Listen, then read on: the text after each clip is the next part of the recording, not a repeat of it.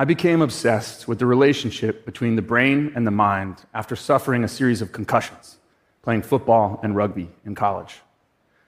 I felt my mind change for years after. I was studying computers at the time, and it felt as though I had damaged my hardware and that my software was running differently. Over the following years, a close friend suffered a serious neck injury, and multiple friends and family members were struggling with crippling mental health issues. All around me, people that I loved dearly were being afflicted by ailments of the nervous system or the mind. I was grappling with all of this while pursuing an MFA in design and technology at Parsons, when a friend and fellow student showed me an open source tutorial on how to build a low-cost single-channel EEG system to detect brain activity. After a couple long nights of hacking and tinkering, I saw my brainwaves dancing across the screen for the very first time, and that moment changed my life. In that moment, I felt as though I had the possibility to help myself and the people I loved. And I also realized that I couldn't do it alone. I needed help.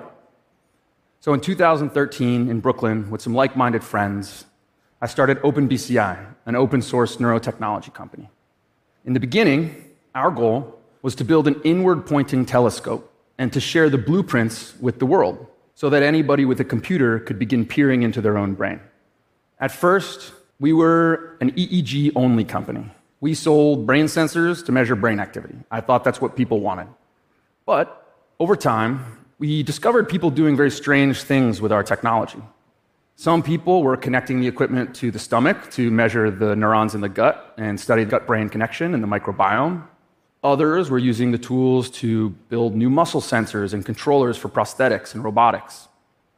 And some were designing new devices and peripheral add-ons that could be connected to the platform to measure new types of data that I had never heard of before. What we learned from all of this is that the brain by itself is actually quite boring. Turns out brain data alone lacks context. And what we ultimately care about is not the brain, but the mind, consciousness, human cognition. When we have things like EMG sensors to measure muscle activity or ECG sensors to measure heart activity, eye trackers, and even environmental sensors to measure the world around us, all of this makes the brain data much more useful.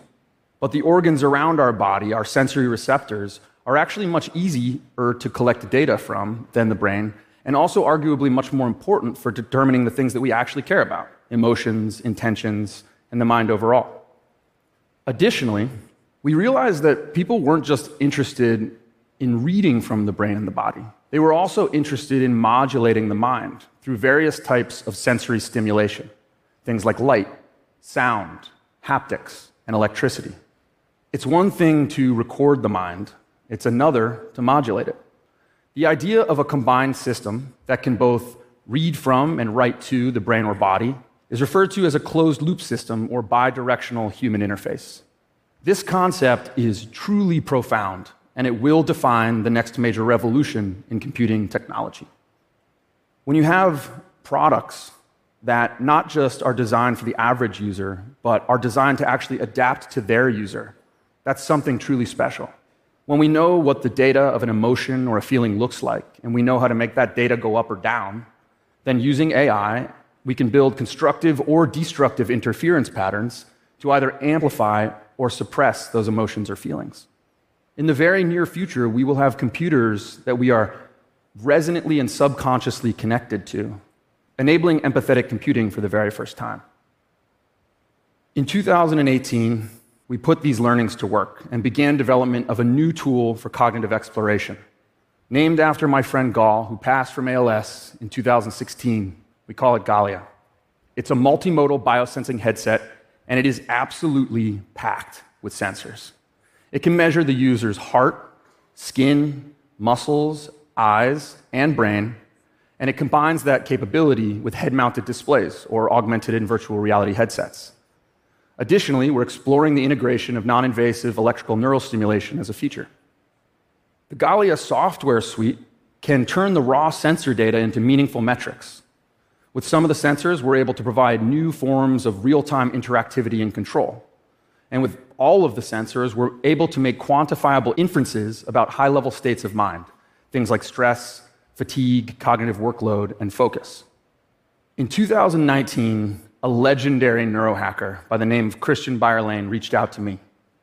He was actually one of our very first Kickstarter backers when we got started early on. Christian was a very smart, intelligent, happy-go-lucky, and easygoing guy. And so I worked up the courage to ask him, hey, Christian, can we connect you to our sensors? At which point he said, I thought you would never ask.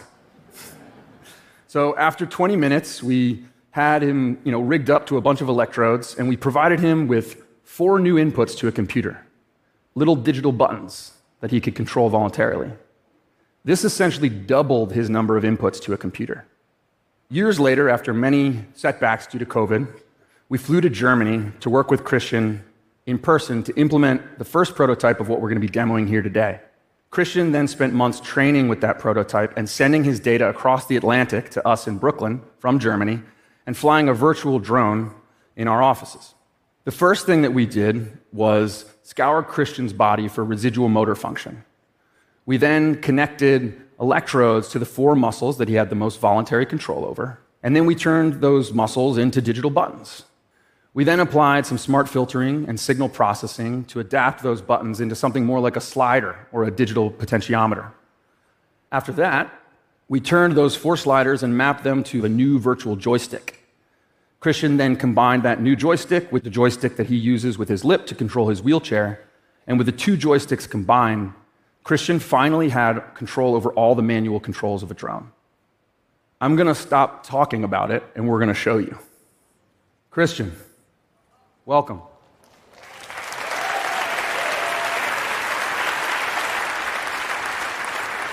At this point, I'm going to ask everybody to turn off your Bluetooth and put your phones in airplane mode so that you don't get hit in the face with a drone. How you feeling, Christian? Yeah, let's do it. Awesome. This is a heads-up display that's showing all of Christian's biometric data as well as some information about the drone.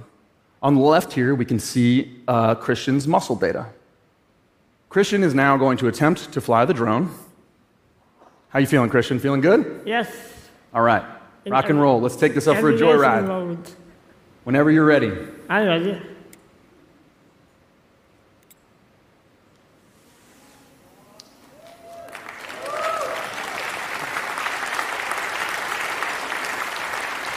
All right, take her up. And now, let's do something we probably shouldn't do and fly it over the audience.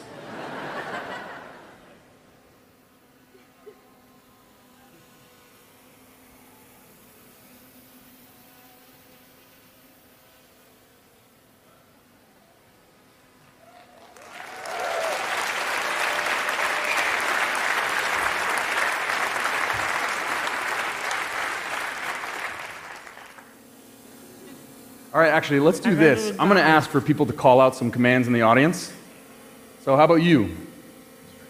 Straightforward. Straightforward.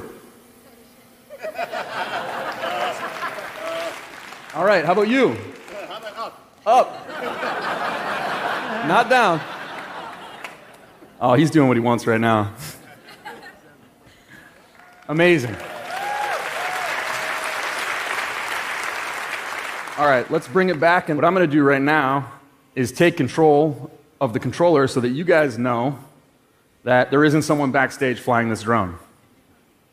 All right, Christian, you all right with that? Yeah. Cool. Unplug. Forward.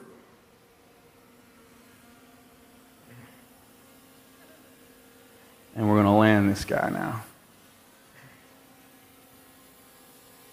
I think I was better than you.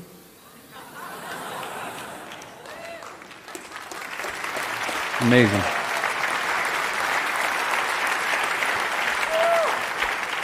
And now I'm going to unplug it so it doesn't turn on its own. Perfect. Christian has repurposed dormant muscles from around his body for extended and augmented interactivity. We have turned those muscles into a generic controller that in this case we've mapped into a drone, but what's really cool is that joystick can be applied to anything. Another thing that's really cool is that even in individuals who are not living with motor disabilities, there exist dozens of dormant muscles around the body that we can tap into for augmented and expanded control interactivity. And lastly, all the code related to that virtual joystick, we're going to open source so that you can implement it and improve upon it. There's 3 things that have stood out to me from working on this project and many others over the years. 1, we cannot conflate the brain with the mind. In order to understand emotions, intentions, and the mind overall, we have to measure data from all over the body, not just the brain. 2, open source, technology access, and literacy is one way that we can combat the potential ethical challenges we face in introducing neural technology to society. But that's not enough. We have to do much, much more than that. It's very important, imperative, that we set up guardrails and design the future that we want to live in. 3, it's the courage and resilience of trailblazers like Christian, who don't get bogged down by what they can't do, but instead strive to prove that the impossible is in fact possible.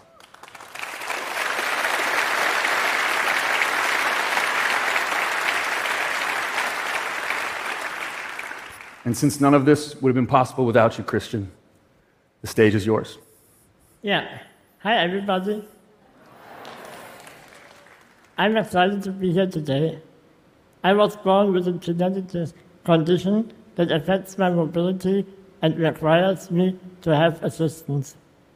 Despite my disability, I'm a very happy and fulfilled person.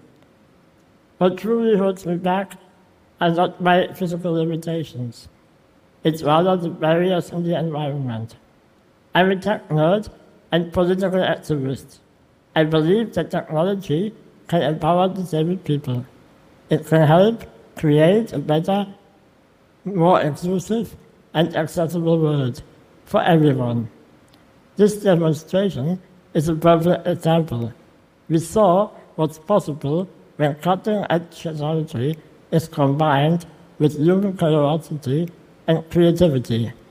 So let's build tools that empower people, applications that break down barriers, systems that unlock a world of possibilities. I think that's an idea worth spreading. Thank you.